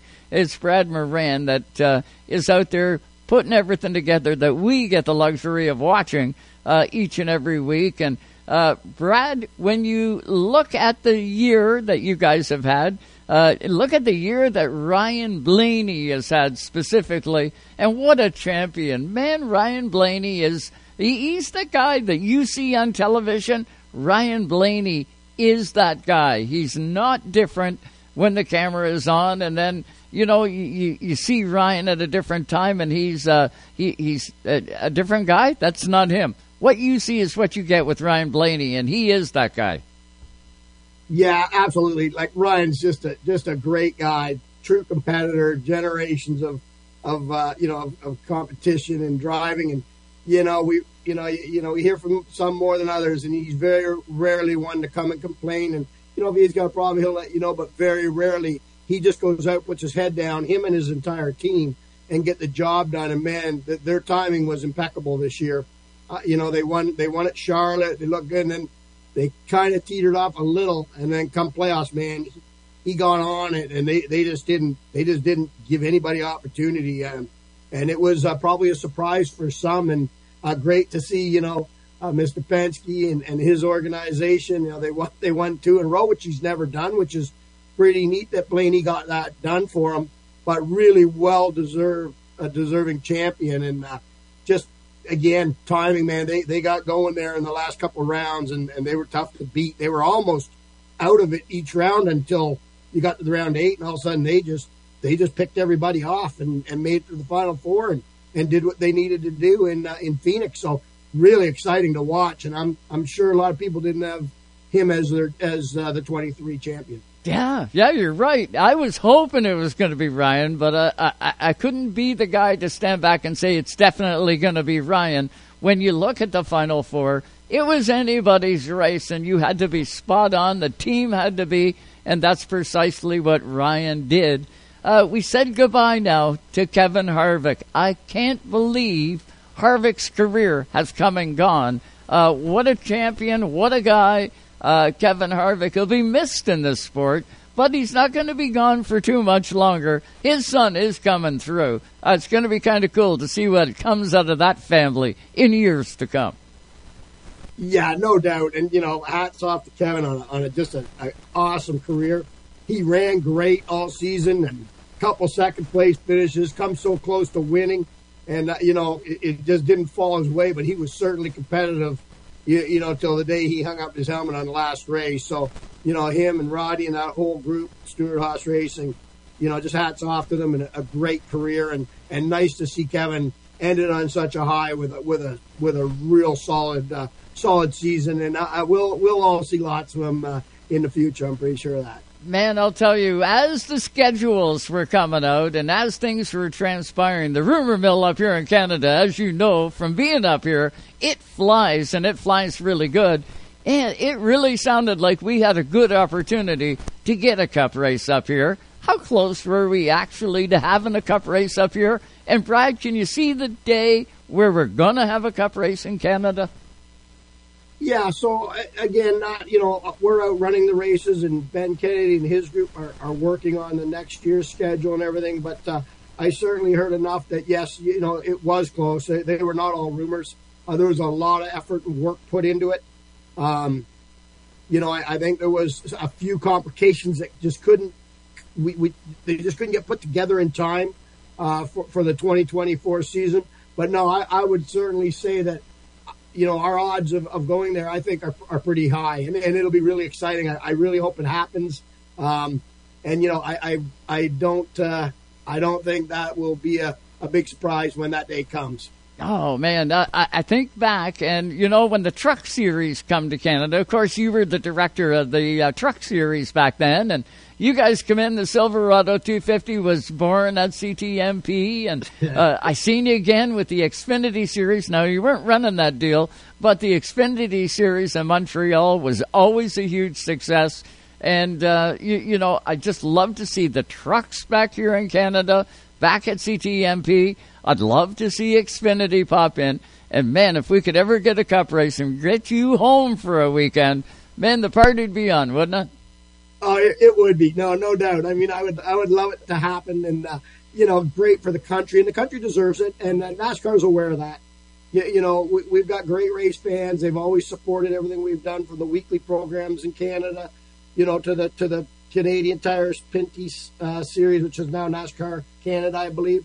And the trucks, and always there to support. So we recognize that, and certainly know that if we do get a deal put together, I think the fans coming out will probably be the least of our problems, and it will be one heck of a party. Oh, incredible. Brad, you're also going to be inducted into the Canadian Motorsports Hall of Fame. Much deserved, I might add. How did that feel, and how does that sound to you, man? Are you going to get an opportunity to come up when the ceremony takes place? Well, it's humbling. It was great news when I got the call. I wasn't sure if one of my colleagues were messing with me, so I had to be a little cautious. And my assistant series director next to said, "What'd you do? Win a lottery?" And I said, "Well, kind of, So I was really excited about it. I'm honored I'm honored that I'm going to be inducted, and it certainly wasn't from my racing, because I tore up a lot of stuff in my day, so I didn't get there the way most did. But no, just an honor to think that all the work and all the energy that I put in, man, back and from the All-Star days and late models, and trying to help Oscar when they had struggles, and just everything that's happened from then to the Canadian Series to the weekly to the international, to trucks to cup, the whole package. It's just so humbling that they got recognized, that I put a lot of effort into this sport, and will continue to do that. I love the sport, always loved motorsports from when I was a kid, and from motorcycles to cars to where we went. So it's an honor. It's an honor, and I'm glad the Canada recognized it. I'm real excited. Wow. And as far as getting there, don't know about that, because it's Saturday night. I got some guys saying, "We got to fly there," and I'm like, not the night before the 500. So we may have to do something really cool, do some production, and try to, I'm certainly going to be involved, and hopefully have a bunch of folks there. And I wouldn't bet on me going there that time of year when it's the night before the 500. Oh, I didn't know that. I didn't know when the ceremony was. I didn't know whether it was going to happen in January. But, hey, there's not many weekends that Brad Moran can say, I'm off that weekend.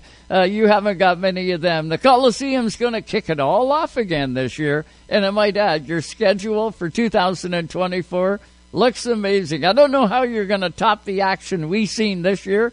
But, Brad Moran, if anybody can do it, I know you guys at NASCAR and you at the top of the list, pushing the buttons, it's going to be pretty exciting. Yeah, we'll certainly try. We got, it's going to be a new deal at the Clash. Going to be a a few different things happening there, and it's going to kick us off, and it'll be great. And then off we go, and we've got a couple super speedway races in the playoffs. You know, we've got Watkins Glen, you know, in a playoff race. Road course never happened. That's going to be exciting, and that's going to be wild. So we're working on trying to top it off. Ben Kennedy, you know, he likes a lot of excitement, so he works on putting this stuff together, and it's going to be a pretty interesting year. So you've got a little bit of time now. You haven't got much. Are you coming to PRI, or are you and I going to get together at PRI? Oh, I'd love to, but probably I don't think so, because I think it's a weekend I got to go to Phoenix because I got to be there for this test. Oh, yeah. So we're nonstop, but I think you need to be coming out to California to the Clash or, you know, to Daytona or something. That's where I got to try to get you, I believe. We'll get together. I can guarantee it. This year is going to be the year, Brad. You and I got to hang out again. We had a lot of fun, man. No, let's do it. We certainly do, and I'd love to see you. And we used to do those, you know, the recordings and that right out in the fan zone in Daytona, and we've always had a blast from the All-Star days to Daytona. So we'll continue to do it, and I love chatting with you and Joe Jr. and it's great. Looking forward to seeing you though, for sure. That's what we got to get together. We will. I guarantee it. Brad Moran, thanks for everything tonight. Thanks for everything all season long.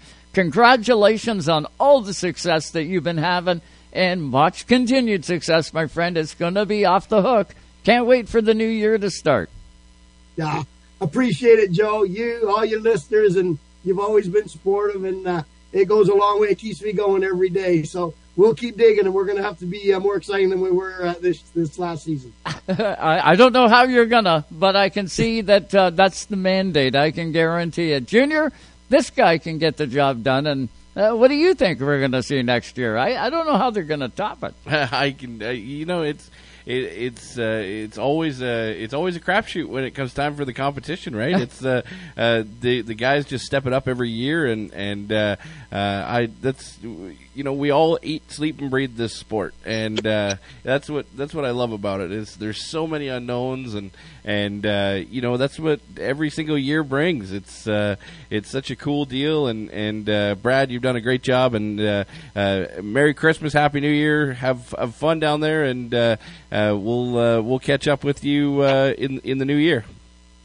All right, well, thank you guys. Happy holidays to everybody as well, and if you ever need anything, Joe, you know, give me a call, man. My line's always open, and appreciate you taking the time and talking with me. You bet. Say hi to Joe for us, and you have a happy Thanksgiving. Thank you. Great day, guys. You bet. Brad Moran, Cup Series Director Extraordinaire. We're going to hit a quick break here on Race Time. We have Rick Benjamin coming up on the other side of the break. Stay right there. Don't you move a muscle. We'll be right back.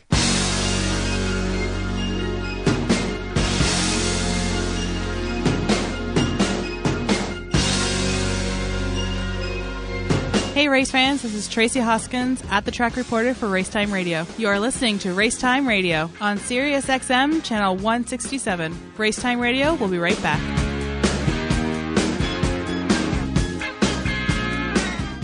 You're listening to Canada Talks on Sirius XM channel 167. Nothing connects like country music. Country music. Dig in to Sirius XM's Country Universe. The next generation on the highway, channel 56. This millennium's hits on Y2 Country, channel 61. Or 80s and 90s prime country on channel 58. Tap into these and more in the country category on the SXM app, included with all trials and popular plans. What is SiriusXM NASCAR Radio? Tyler Reddy will go to victory lane at the Indianapolis Motor Speedway. You just won at Indy. Down here in victory lane, let me ask the fans. It's all. Joey Logano will set his sights on a championship. 2 times, baby. Things. He shoved him up the racetrack. Back up on the throttle as he heads to victory. NASCAR. Oh, he loses it. He crashes. SiriusXM NASCAR Radio, channel 90. Also streaming on the SXM app. Oh, hell yeah. Even though Napa is a nationally known name, nearly all of our stores are built from the ground up by local owners and families. People you might call neighbors will be here, there, and everywhere. doing what neighbors do to keep their communities moving forward. You stop by a Napa Auto Parts store, you can count on Napa know-how. Tonight's Race Time Radio is brought to you by Napa Auto Parts Stores, New Glasgow, Kennington, and Port Hawkesbury, Nova Scotia. You can count on Napa know-how. BP Race Fuels, the worldwide leader in race fuel technology. Drivers, start your engines! Welcome back to the track. Live on Race Time Radio, Sirius XM 167. And just like that, we are back with you all live tonight on Sirius XM Channel 167 Canada Talks, also on Rev TV. Hello to absolutely everybody there. And the PerformanceMotorsportNetwork.com throughout the course of the week. Hello to Steele and everybody there, and thank you to all of you for tuning in. What's going on, Junior? We got Rick Benjamin coming up. Yeah, she's going to throw something on the screen here. Oh, yeah. You got that thing? You got that picture that I sent you? Yeah. We're just going to... She's got to pop it up here. But I seen a pretty cool post. Cole Burrows, young guy, very young cat. Yeah, running a super stock, number 63, beautiful race car. The Burrows family, big time. Yep. It's Christmas time. We're heading in there, and I don't know if you can see it on here. I can't, but that's okay. Well, we'll hold it up here. He's made little nut and bolt snowman, $25 a piece, and it helps his race team out. Oh, well, look at that. So, I mean, that's an artisan thing that comes out of a race shop, decorative piece for your Christmas.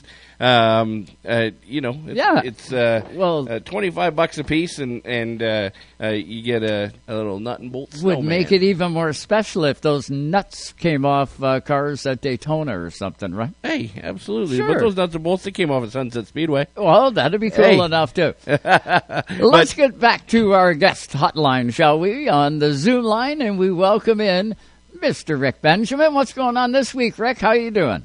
Hey, Joe, I'm doing well. Hope you are. You're looking good. So it's been a good week for you, I trust. It has, finally. Yeah, I had a couple of weeks from down under, I can guarantee you that. But I'm back up on this side of the dirt and quite happy. Happy Thanksgiving, by the way. Are you done eating turkey? Is Mama still making you eat the sandwiches? Not yet. There's some waiting for me, I think, out in the kitchen when we get done here tonight. But we're almost there. We had a great weekend.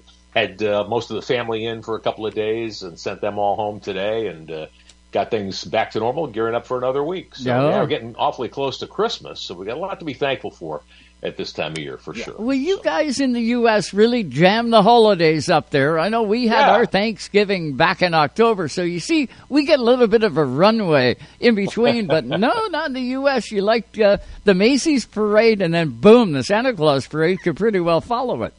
You know, down here, I don't know what it's like where you are right these days. It's been a few years since I've been up in your neck of the woods. But down here around Halloween time, at the end of October, we start seeing the trees coming out and the decorations going up and all that.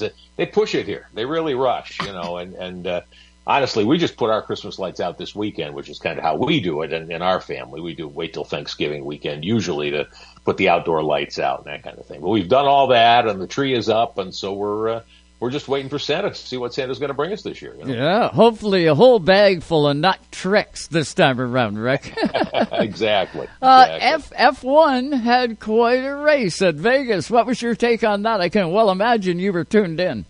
Well, I didn't watch it live. 1 o'clock in the morning start, I don't do those unless I have to. And nobody was paying me to stay up that late, so I waited till Sunday to take a look at it. But no, I thought it was really well done. Having done numerous street races dating back to the 80s on radio and television, it's a hard thing to do to build a temporary circuit. And certainly they spent more money on that racetrack than has ever been spent in the U.S. or North America, let's say, on a temporary course. So you would expect it to be beautiful, and I thought it certainly was. I mean, when you invest, I don't know, 500, 600 million U.S. into something like that, it's going to be spectacular. And in Las Vegas, the truth of the matter is, and most everybody, I'm sure, with us this weekend, on your show has been there at one time or another. Mm-hmm. They do it up big. That's what the whole city is all about. So again, no big surprise there. But I thought the race turned out to be really entertaining. Obviously, Verstappen, coming from behind to win again, and a lot of other excitement, some fights through the field, which is pretty rare in Formula One, as we know, those of us who watched it for any number of years. The fans, I thought, turned out in big numbers, considering the things didn't get off to the greatest start there early in the week. But again, when you run, it's one thing to draw up a racetrack on a blueprint. Right. Tony Kottman, who lays out racetracks for IndyCar and did it for us in Champ Car when I was doing the television there. Super guy, very knowledgeable guy. This was a Tilke designed circuit, but I know Tony has taught me a few things over the years. One of which is, until you put cars on the track, you don't really know what you have. And, there was a lot of hue and cry about the small piece that came up in the first practice and delayed things on Thursday and all that. And yes, it shouldn't have happened. But having done dozens of these things coast to coast and in Canada, I can tell you that anything that can go wrong will go wrong in the first hour or so you put cars on the track. So it didn't surprise me. I thought they addressed it really well, fixed it, and that was it. No more issues with that. When I look at, and I got to go back probably 15, 20 years ago, when the Honda Indy was happening in Toronto, we had the promoter on, and of course they start building that track like 20 weeks before. I know they make the final adjustments just before the race, but a lot goes into turning, Lakeshore Boulevard into a racetrack, and it's amazing to see. And when I look at what happened in Vegas, where the manhole covers were coming up, I was going, how bizarre is that those would happen? I've seen that. I mean, think of the downforce those cars generated. Think of the downforce made by suction under the car, obviously. Right. And so, you've got 20 of those cars. They make big horsepower. They can run 220 miles an hour in a straight line. The amount of suction that pulls at the racetrack is pretty intense. I mean, you've seen this. I've seen this a million times. Tracks come apart a lot of times because big wide tires, plenty of horsepower, lots of torque, big braking forces, all those things. And normal street asphalt isn't made for that. Racetracks are generally made of a special kind of compound, and I'm sure they use that there. F1 does everything by the book. They have stringent requirements about all of these things, but still, you're going to have some of that. And I can, again, going back to my experience, I think back to Champ Car, I think back to American Le Mans, to IMSA. I've been to a lot of street races working over the years where crews had to come out and weld manhole covers in place because the first attempt to lock them down didn't work, and the cars sucked them out of the holes. So, and there's one thing you certainly don't want in a racing situation is to have a manhole cover that might weigh 150 pounds go flying through the air. Oh, yeah. Yeah, absolutely. Do a lot of damage. I think the coolest part about just talking about the suction that those cars create is that manhole cover was welded. Yeah. So they had to cement them now. It sucked there's a ring that is laid with asphalt all the way around it, and then the ring sits on top and normally just sits there or is bolted. In this case, it was welded. It sucked it right. It sucked the ring and the manhole cover out. Yeah. And that was kind of the neatest part to me is that they addressed it already. They knew that there was an issue, or not an issue. They knew that was a potential. But they didn't realize that it was going to suck it right out, suck all the asphalt and everything out. Just a really cool event. Obviously, all in all. Promoters don't want the fans, at any track to be able to watch the racing without paying for it. Right. Rick, what's your take on the amount of effort that the promoters kind of put into covering up the gangways and the walkways and the different spectacle points from the different casinos and taking the viewing angles out? What's your take on the overall amount of aggression that they showed in making sure that people couldn't get a glimpse of a car without paying the ticket?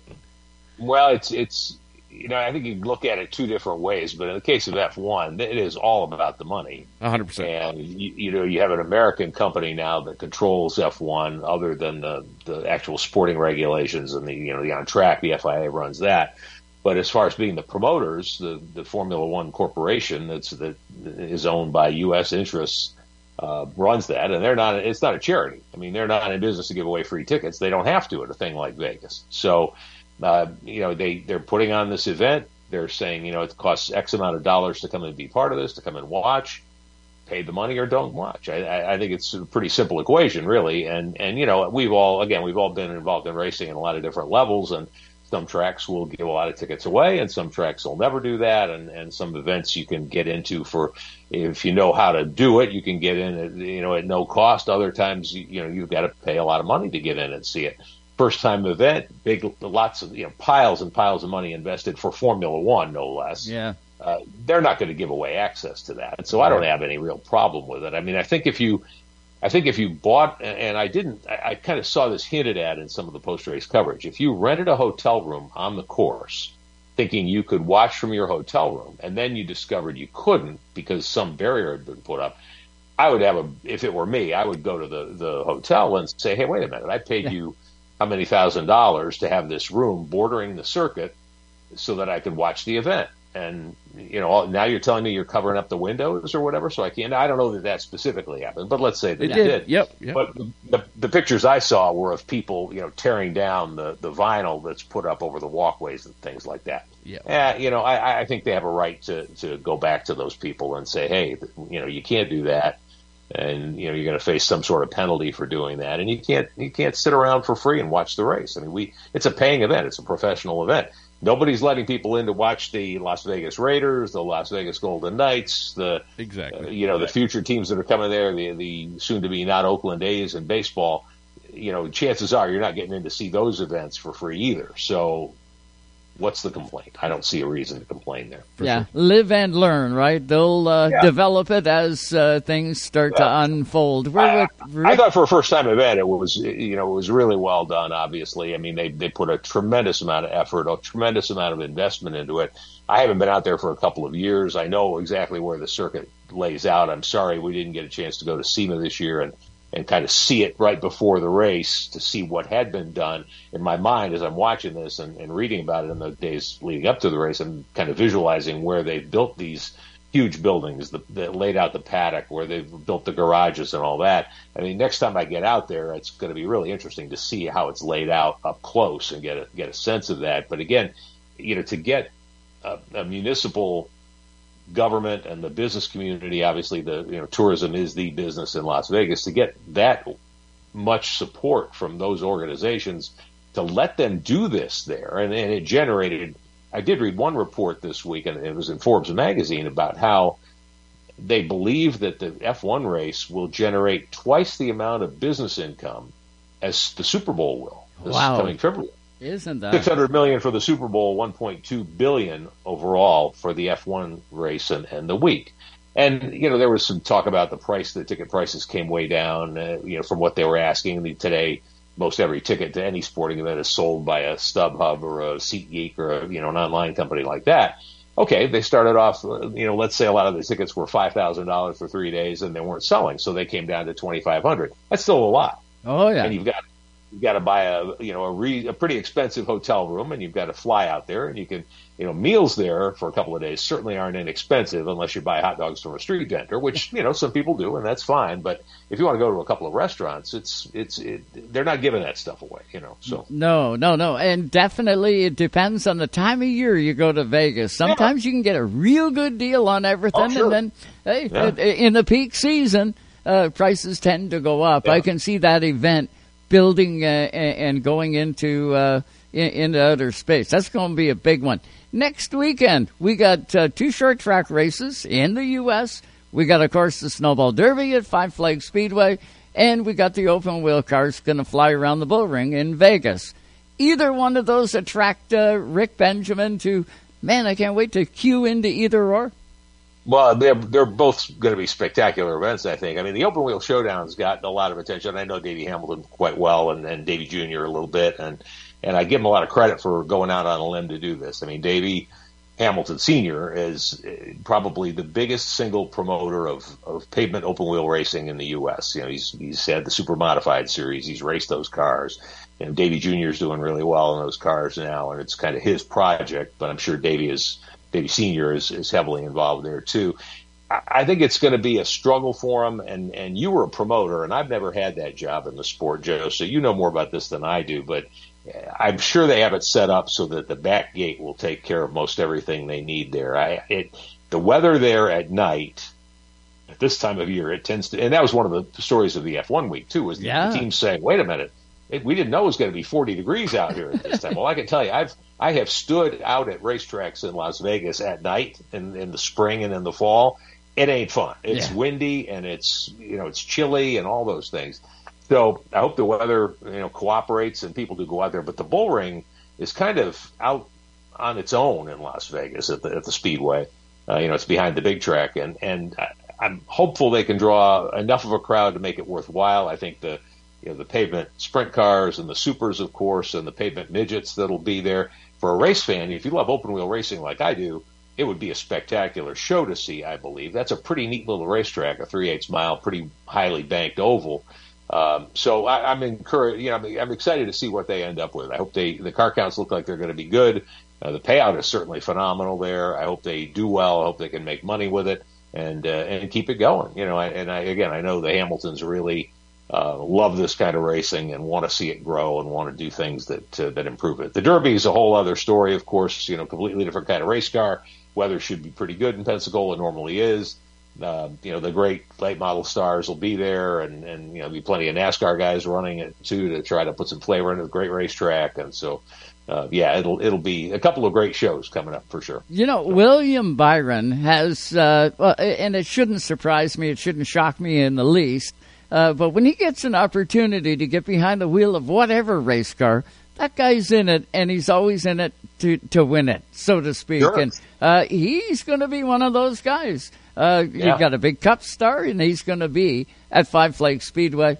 He's going to be competitive. You got to believe that he's going to be. But there's so much competition. The ASA guys, Cole Butcher, Majeski, and they're coming off a big win or a big race this past weekend with the Bigley 128. Yeah. That was another big one.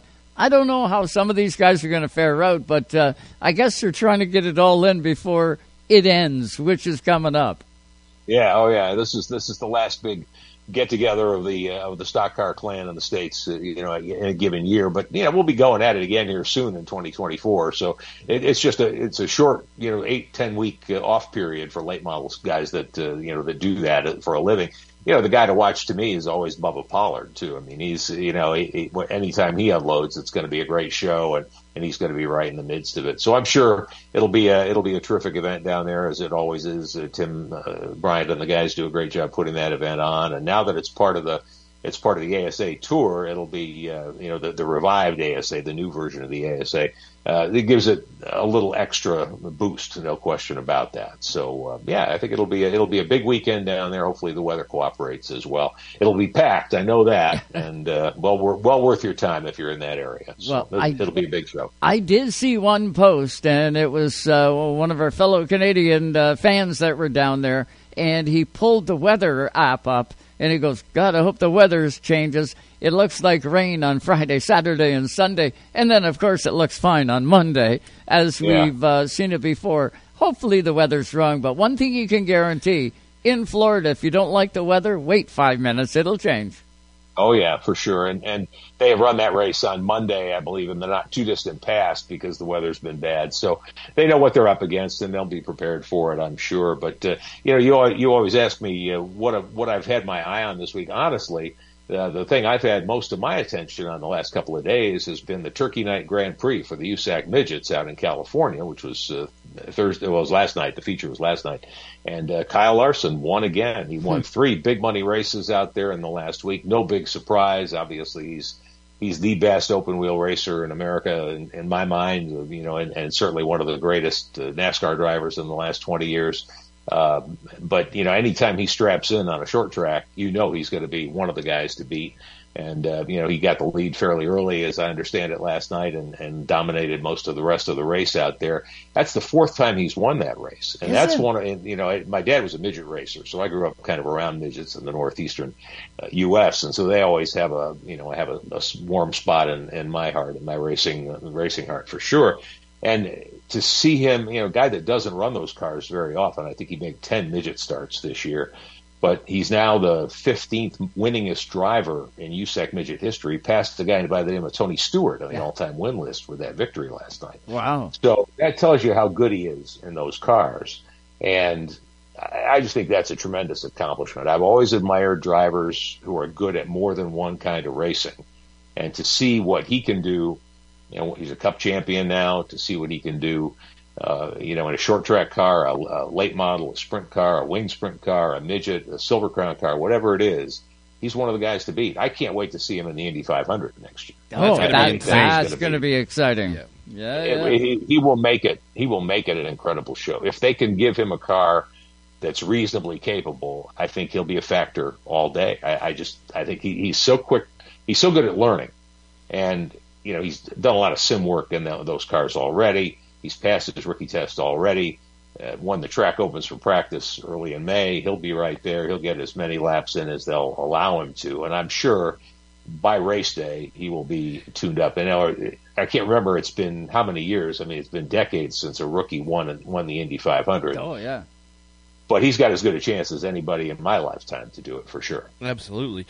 Did you get a chance to see the press conference with Jeff Gordon, Rick Hendrick, and then Tony Kanaan and himself right after the rookie test? Did you get a chance to see the press conference? No, did you watch I didn't watch it. I know it's on I know YouTube. all those guys, and I did not. I didn't take time to watch it. Press conferences don't usually do much for me, so I didn't carve out time to watch. What did he have to say? No, absolutely, and I'm the same way. But I was flipping through YouTube and I seen it, and I was like, oh, okay, well, I just check it out. Yeah, just I watched it, and it was so interesting to hear him and Jeff Gordon talk, because really you could see Jeff Gordon kind of living through Kyle Larson at that point in time, because he lived and ate and slept and breathed the Indy 500 before going to NASCAR, and you could see the admiration that that Jeff Gordon had for Kyle Larson's opportunity and as well for his talent and all that stuff.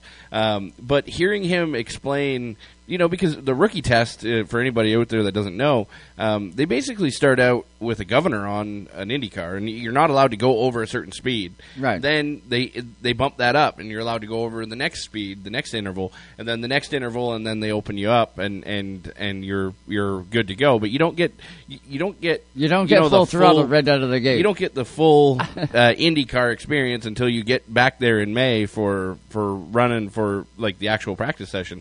Or an open test session when you go back. Right. And but just hearing Kyle Larson talk about how hard it is to drive an Indy car slow was pretty cool, because he's like, man, you just get in it and you just that the car's got so much more, and he's like, it was harder going slow than it will be to go fast. And but I think the dynamic between looking at Kyle Larson and Jeff Gordon, it was super cool. I urge anybody to go back and watch it, and then to hear the excitement from Tony Kanaan, because he's like, man, I don't even know why I'm here. These guys are Jeff Gordon and Kyle Larson. Yeah. They're two of the best in the world, and he's just happy to be there, and it was definitely I would put it in the top 5 press conferences that I've ever seen in motorsports. That's good. I don't think I've watched 5 of them, but that's cool. And the future, right?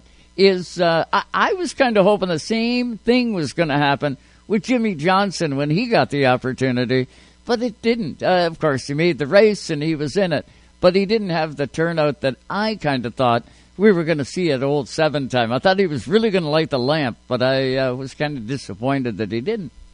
Well, he really struggled. I covered Jimmy's year and a half there, and the work we did for Honda.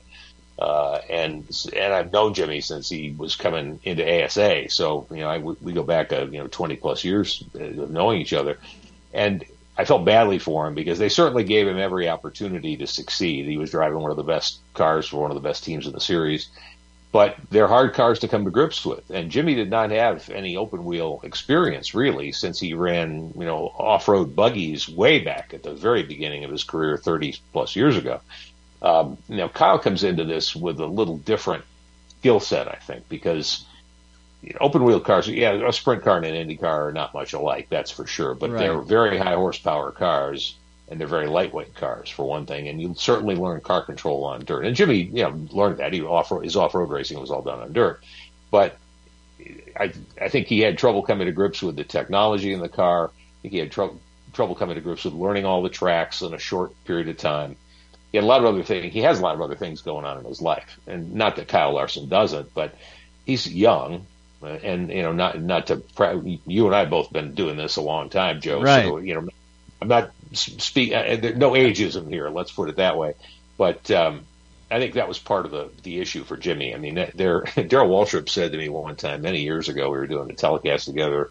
We were talking. I can't even remember the driver we were talking about, but the point of the story was this driver has done really well, has made plenty of money. He's not really hungry. And Darrell's comment to me was, it's hard to put your foot on the gas when you're tripping over your wallet all the time. So, and I don't know that that's, I don't know that that's what was going on with Jimmy, but I don't think, I would say he wasn't as hungry as a Kyle Larson is, who's saying, I want to win everything I can. I want to get into this and go. Now, Jimmy had some good runs on ovals in the later part of his full season. Right. Iowa particularly. He was competitive at the Speedway, no doubt about that, a place he knows very well.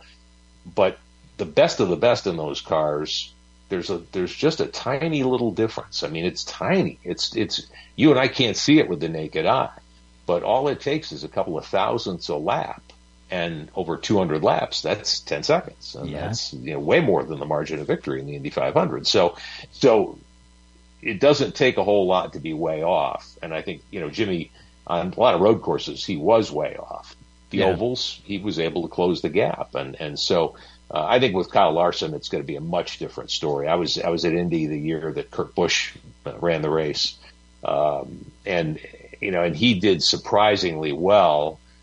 I think Kyle Larson has a much better chance to do much, much better next year. I agree wholeheartedly. It's going to be exciting. I can guarantee you that. Rick, this has been great catching up with you once again here on Racetime Radio. I know we look forward to even more as things start unfolding here. Happy Thanksgiving, and thanks so much for the time tonight. Love having you on here.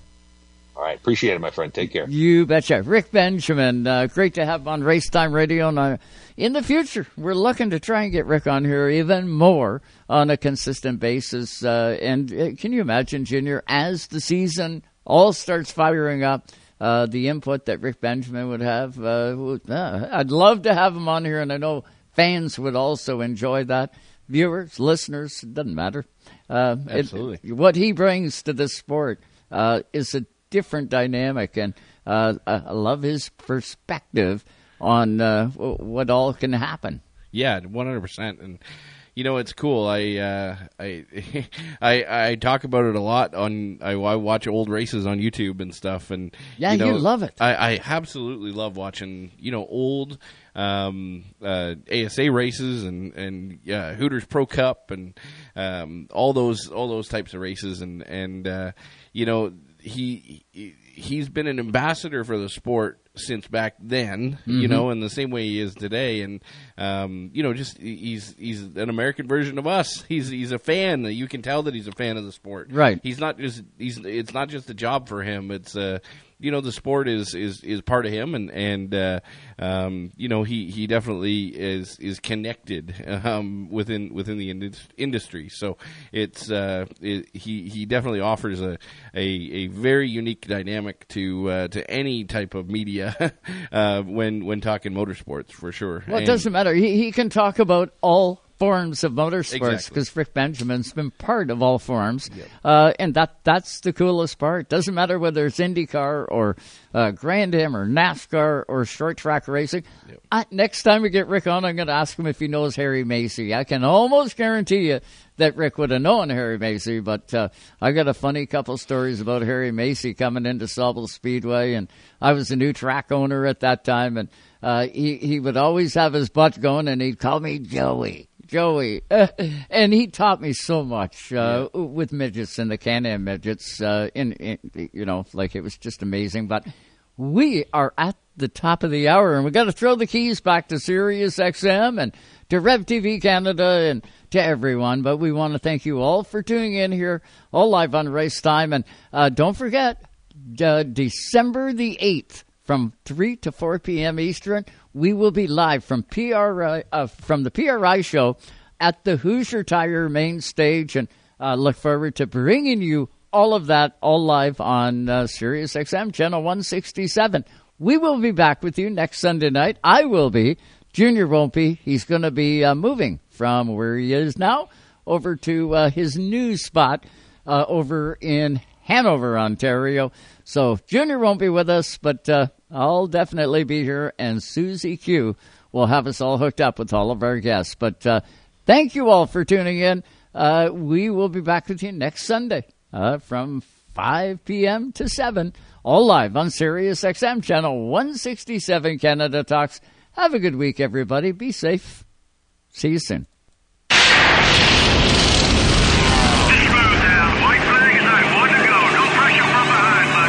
Thanks for listening to Race Time Radio. Visit us on the web at www.racetimeradio.com. We hope you'll join us again next time for more Race Time Radio.